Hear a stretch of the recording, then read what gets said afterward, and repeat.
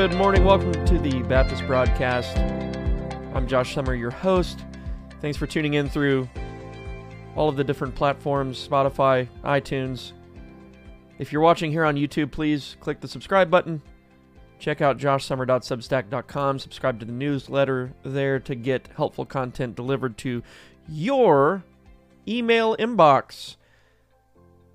There's a free and a paid option. Paid option always helps to produce content like this. Thomas Aquinas believes in motion with relation to God. I had a Facebook friend, Dan Miller, send me I don't think he minds me telling you this.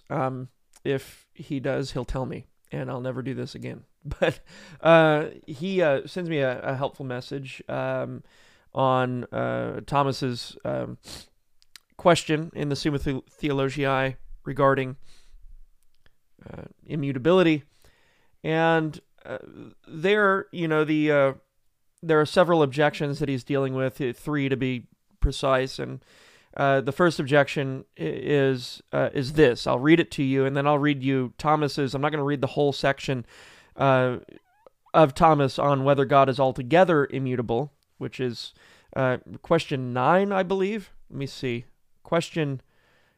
Obviously, volume 1, question 9, article 1 here.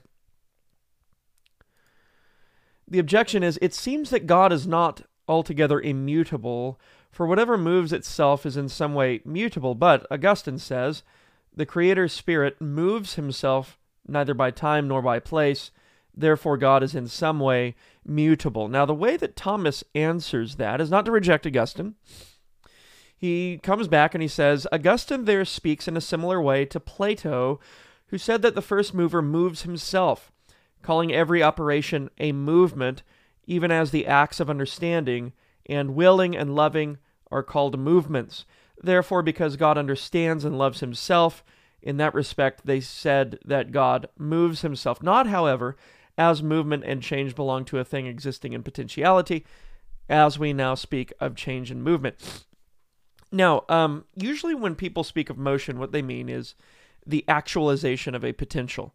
The potential in a thing is moved to actualization, or it goes from one state to another state, namely from potential to actual, right? So classically, that's how movement, that's how motion is understood. And with regard to the first mover, we deny all that. We remote all that, remove that from the essence of the first mover, because he's the first mover. And if indeed he moved, there would be something behind him responsible for such motion. So that's remoted in, and the way we positively affirm that is by saying that God is active, or actus purus. God is pure actuality. There is nothing in God that could be other than God is, right? And that's what Thomas says here, and it's also what Augustine was saying, that the Creator Spirit moves himself neither by time nor by place. So it's not a succession of moments that measure, a succession of corresponding movements or anything like that. Usually, if there's motion attributed to God at all, like here in Louis Berkhoff, and Jeff Johnson quotes very selectively, conveniently, Louis Berkhoff here, he says, the divine immutability should not be understood, and this is his section on the incommunicable attributes of God, the doctrine of the immutability of God. The divine immutability should not be understood as implying immobility. Okay, so then Johnson's like, yes, and everyone following him is like, yes, so Jeff's right. As if there were no movement in God. It is even customary in theology to speak of God as actus purus, a God who is always in act or in action.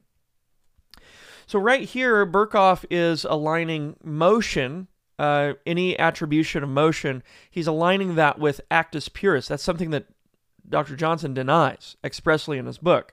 Actus purus is not the God of the Bible. I keep quoting that from him because it's very, very important. When you deny actus purus in God, you're saying that God can be, there's something in God, or God himself can be other than he is. There is potentiality in God.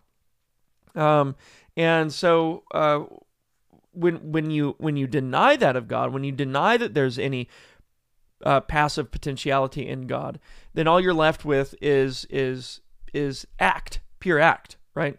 Which is just pure power. It's pure life. It's pure goodness. It's pure liveliness. It's pure activity, right? So, and sometimes, authors will use motion not in the classical sense of the term, but just in a way that's actually using motion as an antinomy or antinomy against immobility, as if immobility signified death, right? So it's aligning the term motion with life, with activity, with power, rather than death. And death is, we could understand death as immobility. You're dead, right? You're under the ground. You're dead. You're not moving. And so when you kind of wax poetic about immobility and motion like that, then it makes sense. But if you're using motion in the classical sense, which is opposite of actus purus, it's not actus purus. It's when you attribute motion in the classical sense to an object, you are saying that object is composite of both potentiality and actuality, and that there are potentialities in that thing for it to be other than it is. All right, and so we remote that from God. So in the sense that God is life, in the sense that God is power, in the sense that he's pure actuality, theologians have said God moves. God is movable.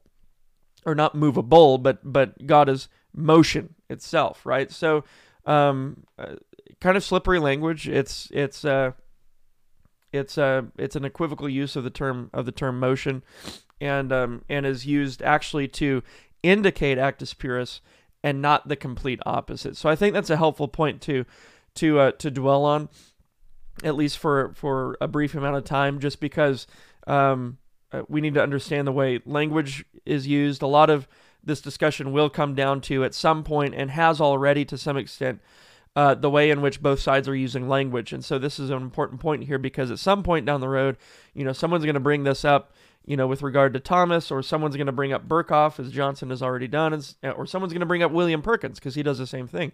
And they're going to say, look, they believed in motion and God. Well, no, not in the sense that they denied actus purus. No, none of the Orthodox ever denied actus purus, ever.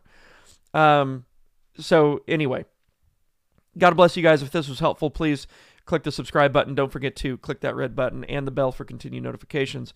Give me a thumbs up if it was helpful, a thumbs down if it was not. God bless. Have a wonderful rest of your day.